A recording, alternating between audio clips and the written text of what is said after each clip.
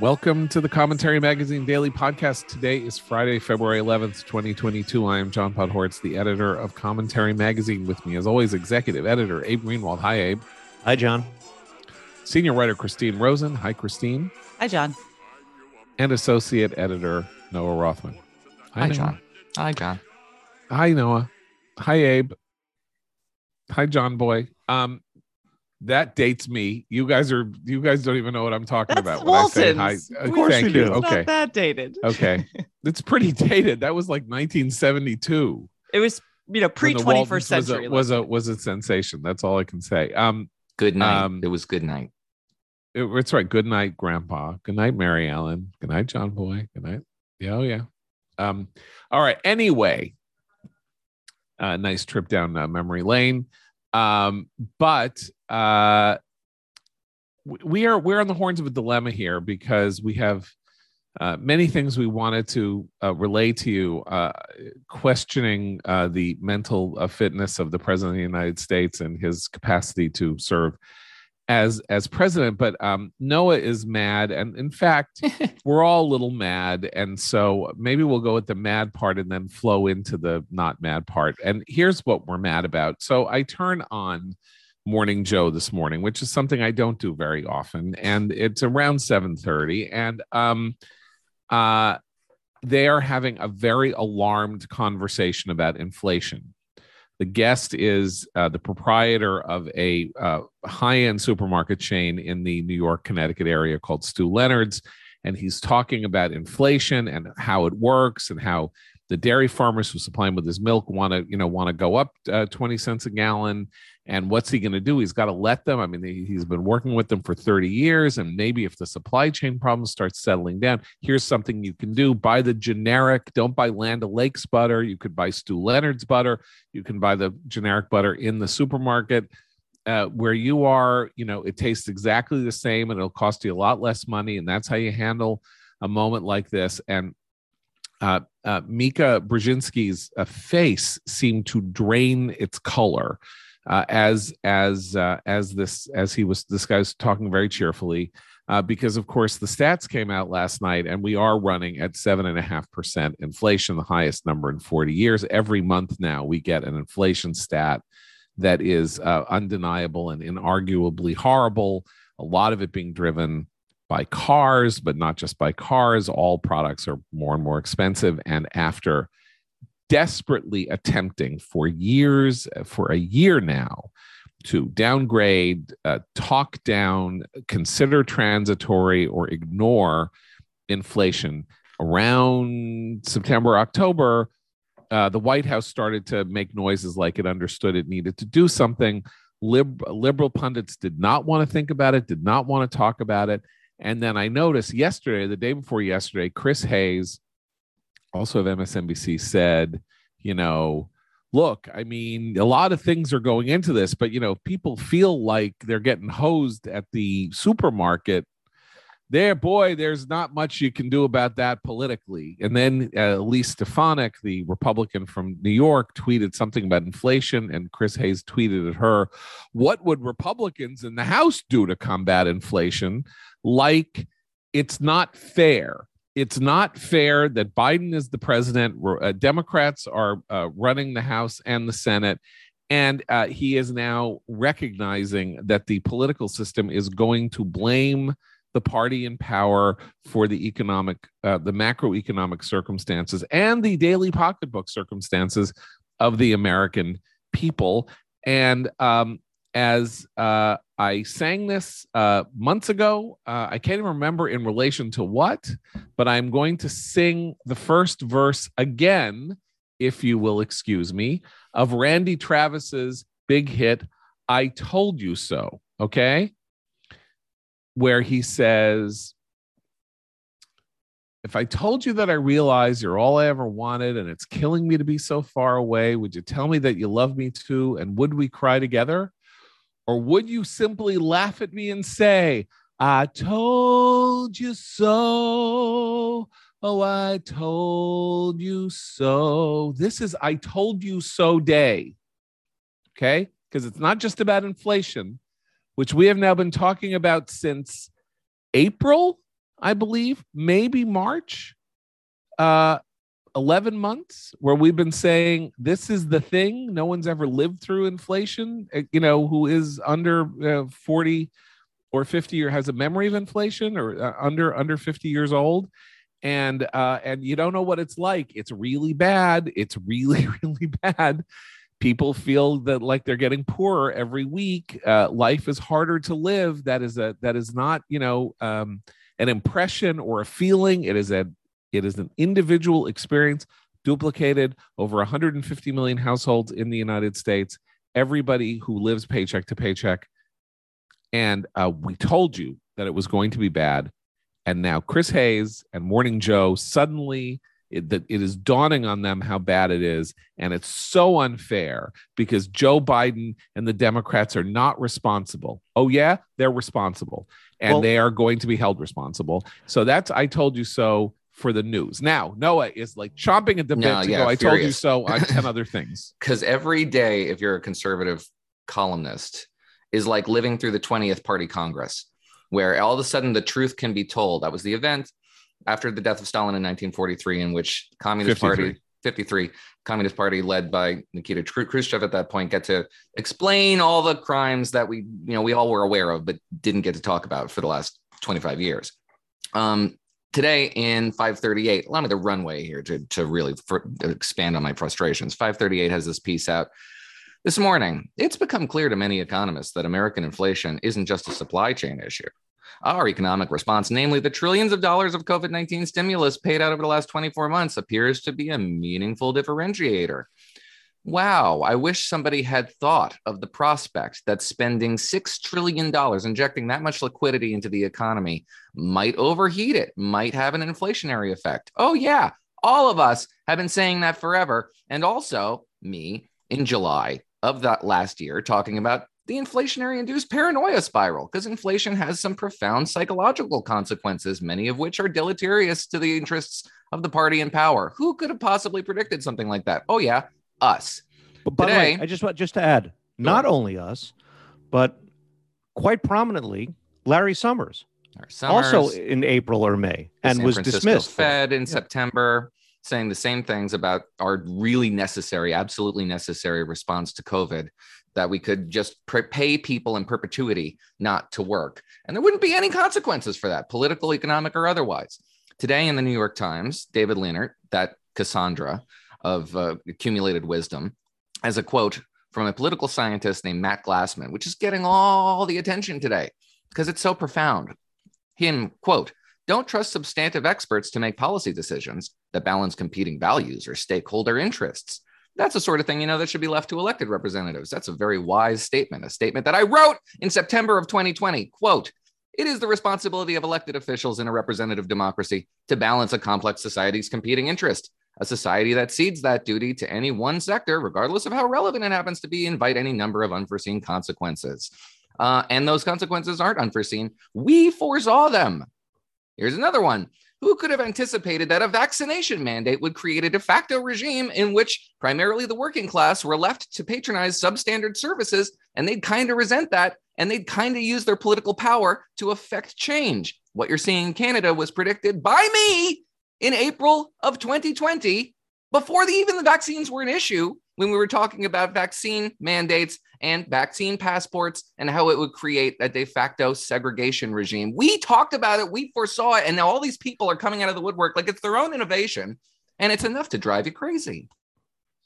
Well, okay, Abe, in your, yes, this is a revolution piece from the summer of, was a year ago? I'm sorry, I can't even remember 2020. When anything was. 2020. You said, look, you take our allies where we can get them.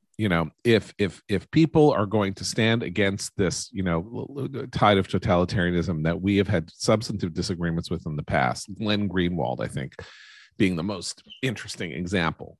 You take your allies where you can get them when the war is this important. Does that hold in this case if the conventional wisdom is now shifting in the direction that we want it to, in which the COVID regime is now seen as something that is destructive and that we need to get rid of, that liberals are increasingly getting frustrated and annoyed with the COVID hawks among them, who are, in their view, I think, prolonging not only things that are making their lives difficult, but are threatening their political futures. Should we be gloating and yelling and saying this is no fair because, for the last 2 years we've been saying this and you made fun of us and you scoffed and you tried to deplatform us? Or should we be welcoming this change of heart? Both. Because without this change of heart, there is no prospect for an actual change of policy.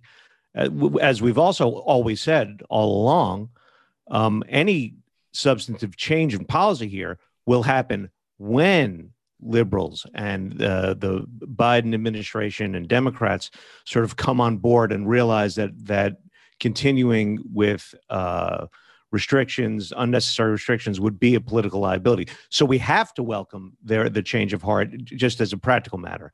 But we should definitely gloat because even as they are coming around to this, as what Chris Hayes says proves, there's still a sort of lack of responsibility here, right? What would Republicans have done? What could anyone do? This was out of our hands. This was out of the president's hands. Well, and there's the lack of coherent messaging on the part of Democrats who are up for re-election in the midterms it points to exactly that, Abe. And I think so. Gas is $4 a gallon in the DMV area where I live here in the Washington, D.C. area. And I've seen hilarious things that I wish I could get my hands on one because I would slap one on the next gas pump I have to stop at. But people are around the country. People are putting up stickers. It's a picture of Biden saying, "I did that." And he's pointing and they're putting them on gas pumps to point at the price. And then the gas station owners have to peel them off. I mean, yeah, it's kind of obnoxious, but the people are speaking very loudly and clearly to the liberal elite right now. They are speaking loudly and clearly to the Biden administration. And I have to say, I see some Democratic governors shifting. I see some, here and there, we're seeing some movement.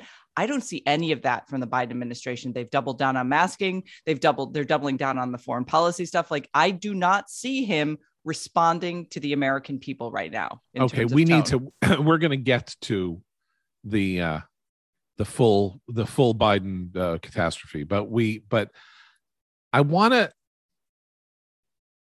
when Noah, we started the daily podcast and we were trying to sort through these strands. Like, you were talking about the danger of the vaccine passport 9 months before we had vaccines. You were like, we could end up with a 2-level society. Now, we did end up with a 2-level society, although I don't really think it's vaccine and non-vaccine.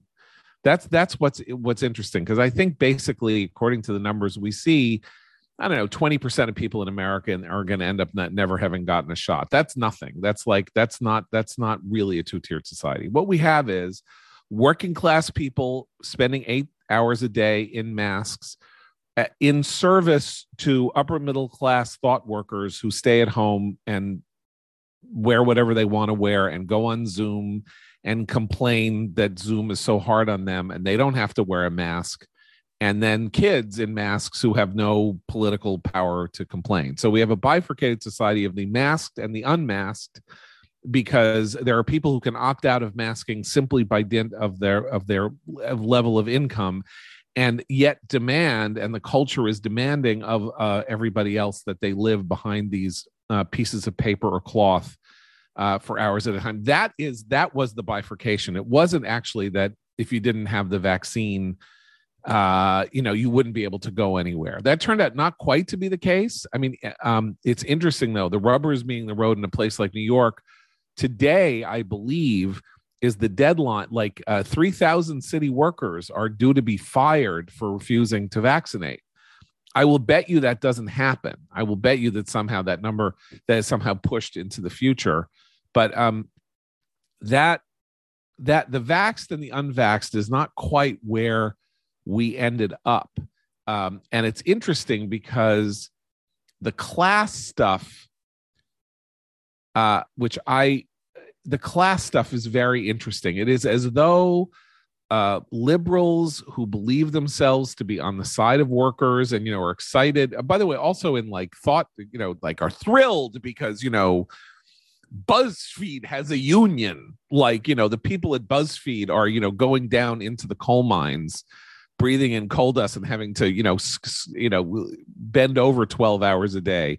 I'm so glad they have a union, because they're just so exploited and their working conditions are so terrible, and they really need to have collective bargaining with the VC who is losing money, keeping their jobs going. But whatever. So congratulations for the labor action that has gotten these thought workers who have no need of the kinds of protections for which labor unions became necessary in the first half of the 20th century. They don't need it, but great, wonderful, congratulations. They're going to increase the cost of doing business. They're going to lose their jobs and their institutions are going to go out of business. And I will dance on the graves of those institutions. Nonetheless, they love workers, right?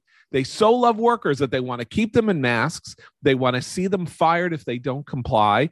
And Juliet Kayyem, a professor at Harvard, wants authorities to go slash the trucks of the truckers who are blockading, slash their trucks, shoot them. It's hilarious. She's like, okay, this is enough. This is now a national security issue. Get them, arrest them, slash the tires of their trucks, and then remove the trucks from where they are. Really? How are you going to remove the trucks if you slash the tires? Do you know how much a truck weighs? I understand that you drive a Prius, you moron. What is the matter? Really? You teach She's at Harvard? a Tesla driver. She looks like a Tesla driver to me. But anyway. Teach at Harvard? What do you teach? Idiot 101? I mean, I understand she's a terrorism expert who never saw any terrorism. Everything has gone crazy. There's a flip side to that. So the effete, hyper-educated left is pretending to be a labor movement when their class organizes. And then when they actually see a labor movement, they're horrified by it, as they should be, because the working class is moving away from the liberal coalition. But then there's the other side of that on the left, the more classically Marxian types who are at war with the wokes because they have two competing frameworks through which you should view all of existence. Theirs is class, and they don't like the fact that they're imposing the race framework is becoming more prominent than their framework, and they're pretending to be Marxist revolutionaries today. They're out there singing the Internationale, pretending as though that this movement is the vanguard of the proletariat that will usher in a new worker state, and finally, supplant neoliberalism as the guiding ethos of the American left. They're playing at their own game too. Everybody's dressing up and putting makeup on and pretending to be engaged in politics that they've invented in their own heads. It's all solipsism. By the way, this is, I hate to constantly harp back to the 70s and 80s, but this is exactly what happened both in America and in Great Britain in the 70s and 80s. The revolt against the prevailing liberal ethos was a working class revolt.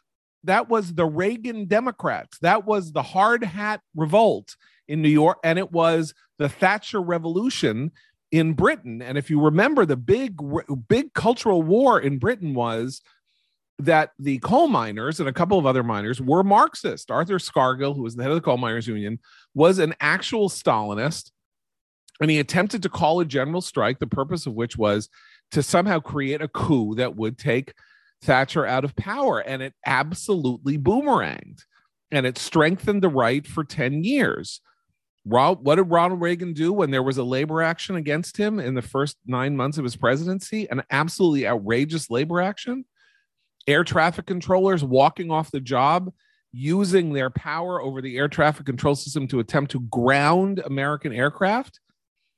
The Reagan administration fired the air traffic controllers en masse. The strike was illegal and they were fired. And that broke the back of the labor union movement in the country because it misread the room. And right now, look, I'm not going to sing the praises of the convoy. This is a very complicated issue. I don't like this kind of civil disobedience that goes beyond civil disobedience into actual human disruption of ordinary people's lives. This is not for me. I don't like it, but it is. But read the room, people. I thought you guys were the tribunes of the less well-to-do, or are they only tribunes of the dependent? Right? Are they only tribunes of the who are they tribunes of? People who don't work. Well, people who are on welfare. So people that's who need the government to give them things. That's not who these truckers are. They just work their asses off 80 hours a week, busting themselves and doing physical labor so that you get your goods in your house, Juliette Kayyem, so that you can call for their tires to be slashed. Well, and that is the point at which, to speak to the tone that the Biden administration is setting, that's where the real crux of the issue is. It strikes me, particularly on inflation. So President Biden had a sit down with Lester Holt of NBC News, and one excerpt, and one of the questions, Lester Holt said, "Look, in July, you said inflation was transitory, but obviously it's getting worse. What's your definition of transitory?" That was a perfect moment for Biden to craft a message that reached those hardworking people who are who work, who earn money, who pay taxes, and who are suffering every time they go to refill their gas tanks and go to the grocery store. Instead, you know what he said? He said, "Oh, you're being a wise guy." He was contemptuous of the question. Because you know what? Inflation doesn't affect him. It doesn't affect the people who work for him. It doesn't affect the people in the media who interview him. If it does, it's a minor blip in their budget. It does not really keep them up at night. That is where he has had so many opportunities to speak to that issue, a Democratic Party coalition issue, and he refuses or is contemptuous of it every time. And he should pay a price for that. And he has in the polls, obviously. Is it contempt? I'm not sure it's contempt. He's like a cornered animal. He's dismissive. Let's say dismissive, but not contemptuous. Again, I don't know if he's dismissive, because you're dismissive when you're like, you know what you're talking about. It is transitory, and you're, like there's an arrogance to dismissiveness and contempt. I didn't read that as arrogance. It's more like, why are you giving me a hard time? You're supposed to be on my side. What's the matter with you? Didn't you get your marching orders? Yeah, well, there's some of that, but he should be able to speak to the issue itself. I'm not saying he shouldn't. I'm saying I don't think he was dismissive or contemptuous. It reads as contempt to the people listening to him. Let's just put it that way. I'll tell you where there is contempt for it, and this is something that he's resorted to multiple times when this comes up. His answer always involves, well, there are a number of Nobel laureates, 14 of them actually, who tell me such and such. And in this case, they tell me, these are the same ones, by the way, that said that that the stimulus would be anti-inflationary, right? These are the same 14 Nobel laureates that he would summon in interviews at the start of this thing. Now, the same 14 Nobel laureates tell him that we will begin to see relief at some point during this year. That is contemptuous, because that is resorting to this purely abstract, academic, theoretical nonsense that is already proved in the real world to be garbage. This is semantics. It doesn't really matter whether he's, dismissive or contemptuous, or if he's like a cornered rat, I suppose, because what matters is what comes out of his mouth and how it's used, or how it might be used against him, or how he can use it for him. But I look at that as like a desperate. It's like he's desperately clinging to his guns and religion. I mean, that's him saying, "I have 14 Nobel laureates." Yeah, but the message to the people is, they told me, and they want a Nobel, But the message to people is, I don't care. She won a Nobel, and she said that the inflation would be deflationary. I mean, it's like 14 Nobel laureates. Like, who are you talking to? Do you think when you say 14 Nobel laureates that somebody was standing on line at a Wegmans and whose bill is $14 more than it was last week is like, oh, it's okay. It's 14 Nobel laureates say it's going to be better soon. Right. That's not reassuring. It's terrifying. 14 Nobel laureates thought this wasn't going to happen. Yeah. You're kidding. Exactly. Right. Nobody knows anything. Right. Okay. So so in the nobody knows, here's what's interesting to me. Let's go back again in the I told you so thing to Noah saying in September of 2020, politicians are in charge here. And they're the ones who have to balance trade-offs, because they represent us and they're the ones, right? Do you remember how controversial a sentiment that was? Yes, I do. Okay, want to know the Yes. post that sentence graced it on? Yes. My defense of the Trump administration for lobbying for in-person education. That was anathema in September 2020. By the way, that was the time when all the schools were open and all the kids were in school and everything was open, and you're crazy for thinking anything was closed. Right. But it's not just that, it's the idea that we were in an unprecedented pandemic, and what we needed to do was cede all authority to unelected public health officials.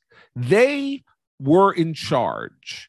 They were in charge, and it was what they said that went, because this was a health crisis, and politicians aren't doctors. And there was Fauci, there was Deborah Birx, there was, I don't know, there was Doogie Howser Zucker in New York State. Yes, in fact, the New York State Health Commissioner, an idiot named Howard Zucker, whom I have the misfortune to know personally, was in fact the model for Doogie Howser. If you want to know why tens of thousands, thousands of people were sent back to nursing home sites, because Doogie Howser sent them there. Congratulations, everybody. Doogie Howser, MD. Those were the people that, according to conventional wisdom, needed to be running things. We needed to cede things to their management. Now, in the United States, a representative democracy, we cede nothing theoretically to the management of experts, actually.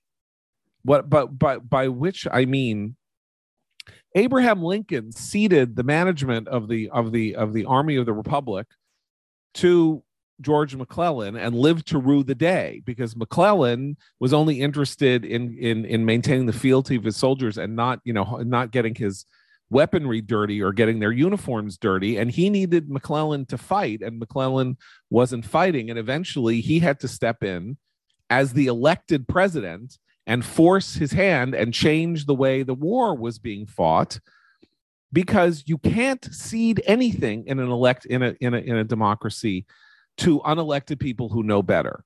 Presidents don't do it in wars when they really could. Like, they could say, I don't know anything about what troop deployments are, what they should be. And there's all this contempt on the part of a lot of generals who write books about political interference, but they're wrong. Like, everything is a trade-off. Every choice that is made in the United States that governments do, yes, no, on, off, whatever, is a trade-off. And somebody who is answerable to the public has to make those choices. And there was this moment for about a year, or maybe less, but in which the idea was, we can't trust the people that we elect. We're going to give it to these other people, and we're just going to, whatever they say goes. The key is to understand that these interests that politicians are empowered to meet and meet in a satisfactory way, because they have the authority of a mandate, political mandate, is that these interests that are in competition are valid. Two perfectly valid competing interests. You got to determine who wins and who loses in the game of life. It's not a fun job, but it's nevertheless one that you can't say that one group is completely dismissible. And that's what we did for a year and a half. We said, well, these technocratic functionaries have our best interests at heart. Any interest that doesn't align with that is not a valid interest. It should not compete and is therefore dismissed. That's where we went wrong. That's where we went into a technocratic functionary-led government that couldn't resolve conflicts. It just buried them, and the conflicts persist. And that's the other danger, which I do remember us warning early on in the podcast, is that once you cede the power to those technocrats, it's very hard to claw it back, because they want to keep it. And there are plenty of craven elected officials who want to outsource the decision-making to them so that they don't have to bear the burden of answering for it. And that is short-term thinking with long-term dangers, right? Because it feels good at the time. You're like, I don't know. Look, I consulted with the experts and everything. But you're the one that people are going to hold responsible. You might as well dig deep into it and get your hands dirty and think about these trade-offs, because if everything doesn't go well, the boulder is going to fall on your head. But, it became worse than just ceding these things and trusting the experts. Trusting the experts became a movement in itself. So everything became entrenched. So it was no longer even about sort of doing what may be practical or relevant. It was everything now was sort of tied up into the ideology of expertisism. This is and, that's yeah. So cultism. So basically cultism, right? I mean, you're talking about subordinating your own critical thinking to the judgment of a class, a caste of presumed betters. But they also, I will say, the reason that's an important point is that then when there were legitimate criticisms of those public health experts by people like us or parents going, why can't we reopen schools? The public health experts, I know this from personal experience in DC, the head of our Department of Health, who the mayor was constantly citing as the reason why they couldn't reopen anything. She claimed when citizens and actually, city council members were asking her questions, she's like, stop bullying me. You're bullying me. I'm an expert. How dare you be held accountable for what you claim to be your expertise. She claimed to be bullied. And this was actually another common theme you saw, is that that because the war became, as Abe says, its own sort of symbolic effort to hold up these experts, you couldn't criticize them either. So the politicians were punting to them, and then you couldn't criticize them because it was bullying the experts. And there's no chance of any pragmatic change because it's a movement and has to go on and has to fight for itself. I mean, look, there's a lot of hope. There's been a lot of hope that Eric Adams, the new mayor of New York, is going to, change things up and try to, be sensible and do things in a sensible way. And in fact, with the crime wave in New York, which is like incredibly serious, crime was up 60% week over week last week. And, there is a genuine crime surge in New York, and he has moved 600 cops off desks back into patrol roles. It's a large department, but that's a lot of people. But here's what Eric Adams said yesterday, because, by the way, the indoor mask mandate is still in place in New York City, it turns out, since even though the state of New York lifted it, every county, and every municipality he has not removed it. So here's what he said in response to questions from reporters yesterday who pointed out that the rate of full vaccination in New York City, the rate of full vaccination, 2 shots, is 75%. Adams chuckled about the progress needed to convince his health advisors to suggest dropping the venue mandate. I'm sure, knowing them, because they're very conservative, they're going to say 100%. And you know what? I look at that and I go, oh, well, another failed mayoralty. I mean, is this serious? Is this really where he is? I understand maybe he doesn't want fights on multiple fronts. He's got a city that got vaccinated. City is 3/4 vaccinated. The Omicron rate has declined by 95%. And he is joking about how it's going to take 100% vaccination for him to remove a mask mandate. Well, he wasn't being serious, though. Like you just said, he was joking. It was he wasn't really joking. Of his experts. He wasn't being dismissive. He said they're very conservative, and I listened to them. I mean, he was joking about something about which he should not joke, meaning we're not there yet at 75%. I don't know they're going to have 100. So I'll come down somewhere, in the 85 to 90. I mean, I don't even know what he's saying is the point. But his reading of the room in New York is this is whom he doesn't want to piss off, are the mask hawks. And so I don't know where this is going, but that is a disturbing portent. Now let's go to Biden, because we had the Lester Holt interview where he said, wise guy, eh? You're asking me a question about inflation. How dare you, right? I mean, you're a wise guy. But then there was also the amazing triptych, right? Where he said, there was no way we were going to hold Ukraine. I mean, Iran. I mean, Afghanistan together. Iraq. I think you said Iraq. Iraq. Did I say Iran? I'm sorry. Right. Iraq. That Iran is also a problem. First he said, there's no way we're going to hold Ukraine, Iraq, Afghanistan together. Okay. He's like 79 years old, but he's 79 years old. This is why we don't want 79-year-olds as president. You want this kind of solipsism? What? Because the only place we were talking about this last night on our secret text thread, and the only institution I saw promoting clips of this interview, which occurred last night, broadcast last night on NBC News, was the Republican National Committee.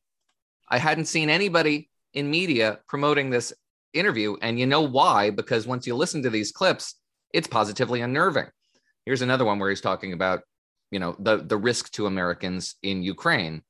of whom there are thousands of Americans in Ukraine at any given moment. And this government has been saying, get out, please. And if you're still in Ukraine and listening to this and you're American, you're going to be abandoned. You're behind enemy lines. No one's going to help you. If Afghanistan didn't prove it to you, the president just made it very clear. He said, quote, I'm hoping that if, in fact, he's foolish enough to go in, meaning Putin and Ukraine, that he's smart enough to not, in fact, do anything that would negatively impact American citizens. What? Parse that sentence. He's foolish. He's smart. At the same time, he's not going to harm Americans, but he could if he goes in. Hardly reassuring. But then he wrapped it up by just saying, but if you're there, get out. Get out. Get out now. Because Putin is foolish and smart. Yeah. He's wily. He's an idiot. We don't know. Well, then the Afghanistan question, which for me was he was asked by Lester Holt about this Army report, so this is his own military. He's issued a report saying what a disaster the withdrawal from Afghanistan was. Lester Holt asked him directly, what do you think of this? And he basically says, yeah, I reject that. I am. So he was asked, first he says, no, that's not what I was told. That, what the Army report said is not what he was told. Asked if he rejected the findings based on sworn testimony from all these military commanders, Biden's response was, yes, I am. I'm rejecting them. Very Trumpian tone to that, I think. Again, another reason why you're only seeing conservatives promoting this interview. It really was a disaster on multiple fronts. It's that quote from the guy from Mythbusters, I reject your reality and substitute my own. That's our guiding political ethos now for the better part of 5-6 years. I'm now going to propose a conspiracy theory of my own, because why not? Everyone has conspiracy theories, and I now have a conspiracy theory. I have no grounds for this. I have no inside knowledge or not, but it doesn't matter. Like, I could go on Reddit and start a thread, and in a week there would be 1 million people believing what I'm saying. It's not really a conspiracy theory because it's actually very banal, but why is he so hawkish on this mask stuff? Because it's him, right? I mean, in the end, it's him. Psaki saying, we're going by the CDC. The CDC says everybody should wear a mask everywhere, inside, everywhere. And that's what we say, because that's where we are. Biden's closest advisor is a hair doctor, professor, community college mop sweeper, Jill Biden. Jill Biden is a part of the EduBlob.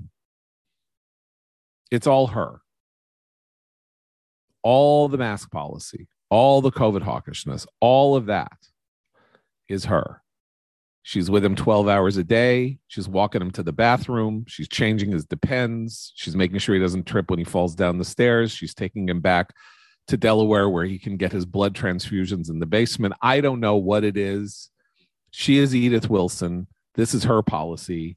We're not getting off it until he gets a mistress who changes his mind. Remember that some of the first citizens invited to the White House after he was inaugurated were the head of the teachers unions. Randi Weingarten is bills herself on her own social media feed and has been promoted as such, as a personal friend of the Bidens. So I don't think it's entirely conspiratorial to say that. I will say that it doesn't just hold for the masking and for the school stuff and the closures. The excellent Corey Shockey from AEI has a good op-ed in the New York Times today, making that argument for his foreign policy as well, saying the problem is that he has surrounded himself with yes men. And when he is challenged by, for example, people in the military about his withdrawal strategy from Afghanistan, he shuts them down. He's like, nope, I'm right. And that there is actually his history as a senator and a vice president is actually burdening him right now, and his ability to think in a nimble way and to respond to these changing circumstances and to actually make better decisions. So look, I mean, this may sound like a contradiction of what we've been saying, right? Which is, he says he rejects, right? He rejects what they're saying. He rejects it. And I've been saying, and Noah's been saying, and we've been saying, look, elected officials have to be responsible for the decisions made by governments. And the buck stops with him. He made the decision to pull out of Afghanistan. And so the buck stops with him. They come to him and he says he was right. He believes he was right, and he'll take the heat for it. That's fine. What he said effectively was that the people who spoke for this report lied, because his information was that everything was hunky-dory, and that all of these decisions that were made incorrectly in the run-up to the pull out of Kabul, that ended up with the disaster that we saw and the continuing humanitarian disaster that is present, and the fact that there are still at least 100 Americans who are trapped in Afghanistan. I don't even know what number they would give if you asked Ned Price at the State Department today, but I'm guessing he'd say about 100. That all of that basically they're lying and he's telling the truth. Which is a hell of a defense, because in that case, then he's saying, oh, well, yeah, we have a massive dissension problem in the military. Well, I mean, it's the deep state. So Trump gets a deep state, he gets a deep state. My point is, like, he is going to face a reckoning. At least he will face a reckoning. I mean, I don't know who's going to, how the reckoning functions, because, these things are not one-to-one. That's the problem with political reckoning. Like, we don't know. I think we can be pretty sure that Glenn Youngkin won in Virginia based on the two main issues that he was pushing on, right? Which was schools and parents and schools, and the two related issues, the propagandizing the kids and running the schools based on insane COVID protocols, right? That was basically, he said, vote for me if you're with that, and don't vote for me, you don't. And then people did, and he won. Okay. But usually it's not that clear cut. And we don't even know if Biden's going to run again in 2024 to have this as something that people are going to go at him on. But we will have an election in 2022. And there was that stunning poll, CNN poll, that has Biden at 41%.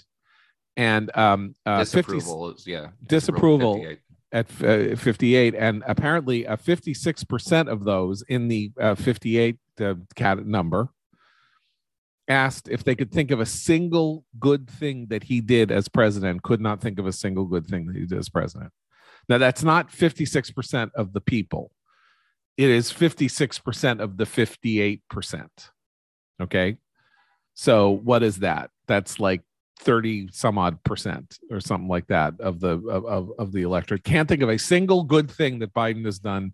Even the puppy and the kitten adoption didn't fly. Like, even that didn't work. It's kind of shocking. I mean, kind of intuitive, though. I mean, if you're really in the actively disapprove list, 41% very strongly disapprove. Yeah. That roughly, that disapprove of the disapprovers, that number of disapprovers would disapprove of him very strongly. I mean, it's sort of intuitive. This is beyond disapproval, though. That's why it's sort of an interesting question and why it's kind of startling. I mean, and granted, I'm not sure I could name. I'm trying to think of a single good thing that he did as president. I don't know. I mean, he hasn't done like Australia, the Australia sub deal. I approve. Australia sub deal. I'm for that. That was good. Thank you. That's excellent. Was a good choice on the Australia sub deal. Can I bring in one thing from that poll that's really very striking? It's a digression, but it's one that I think is very profound. From the CNN write-up of this poll, quote, 64% of people with children under the age of 18 said it was time to learn to live with the virus, while 54% of those without young children said stopping the spread must continue to be our highest priority. This poll breaks down the COVID regime resistance by demography, by race, by gender, by partisan affiliation. All of it is inconclusive. That is conclusive. That is the divide. You mean, so if you have kids, we got to get over it. And if They're you like, don't have white kids, people want this to go away, and then African Americans, Latinos kind of don't, and Republicans want this to go away, and Democrats kind of don't. But none of the divides are as profound as that. Can I just make this other point, which is this is an interesting question, right?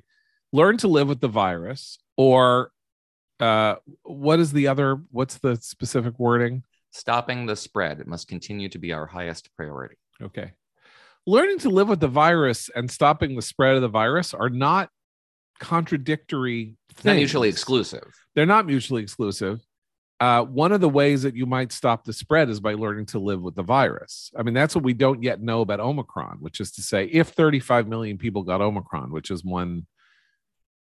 there's one theory that 35 to 50 million people got Omicron. If they got antibodies, if we Omicroners got antibodies, learning to live with the virus by getting Omicron, which it's not that we really learned to live with the virus and we got Omicron, will help stop the spread. Like that's well, regardless, as a political calculation, you're staring in the face of doom. The people who vote are active in their communities reliably have children. People who are not reliable voters are maybe not as active in their communities, certainly don't have the tether and ties to their and roots to their community as people with parents, are those without children. And for the people without children, your experience with the pandemic is very limited. Unless you're in a major blue city and you have to, produce your vaccine card, a lot of things are open. You probably don't have to experience the impositions of the pandemic on a day-to-day basis like you do if you have young kids. I just had the most horribly anti-sentimental comic idea that I should write a screenplay about that just came to me. Cause I'm like, look, there are people with children, right? And they're under 18. They're a significant minority of the population, people with kids under 18. But of course, every one of those people who has kids under 18 has parents, right? And their grandparents, and their grandparents are seeing their grandchildren suffer and be in masks and can't spend time with them if they're being so hawkish, whatever. Here's my incredibly unsentimental idea. What if basically grandparents are like, this is great. I don't have to babysit. I'm sorry, I can't come over. Your kids are under 18. I'm immunocompromised. I'm sad. I have multiple comorbidities. You can't go to a bar and expect me to come over and stay with your kids. I just want to watch Reacher on Amazon Prime and be left alone.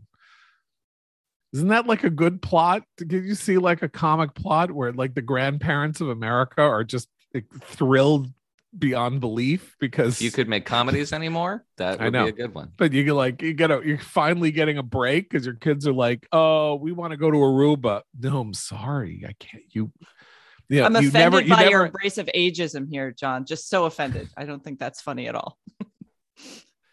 Anyway, my parents were too old by the time I had kids to really babysit effectively. So I have my own bitterness on this front. But I'm just saying that the whole thing about I left my kids and my friends of mine were like, I left my kids with my parents. They love it all weekend. And I just remember this Freddie Roman, this fantastic Borscht Belt comic, Freddie Roman, who had this routine about the kids coming to Florida to visit. They get off the plane and grandma and grandpa are there, hug and kiss, and then they go through the airport. They buy a snack. They get in the car and they're driving in the car, and the kids are fighting the back seat. And then it occurs to the two grandparents that they're going to have these two bastards for 2 weeks. For 2 weeks. It was great for the first 20 minutes, but now they're going to have them for 2 weeks. Anyway, so the polling may say, keep COVID restrictions forever so that my free babysitting regime is now at an end. If anybody likes that, and if I see a screenplay in the next 2 years that uses that, I am suing. I'm suing whoever does it. I have this. I'm marking this down that this was my idea. And you can't have it. Sure, your consulting fees are very affordable. Anyway, so with that, you should watch Reacher, by the way, on Amazon Prime. It's a psychotic show, but I really enjoyed it.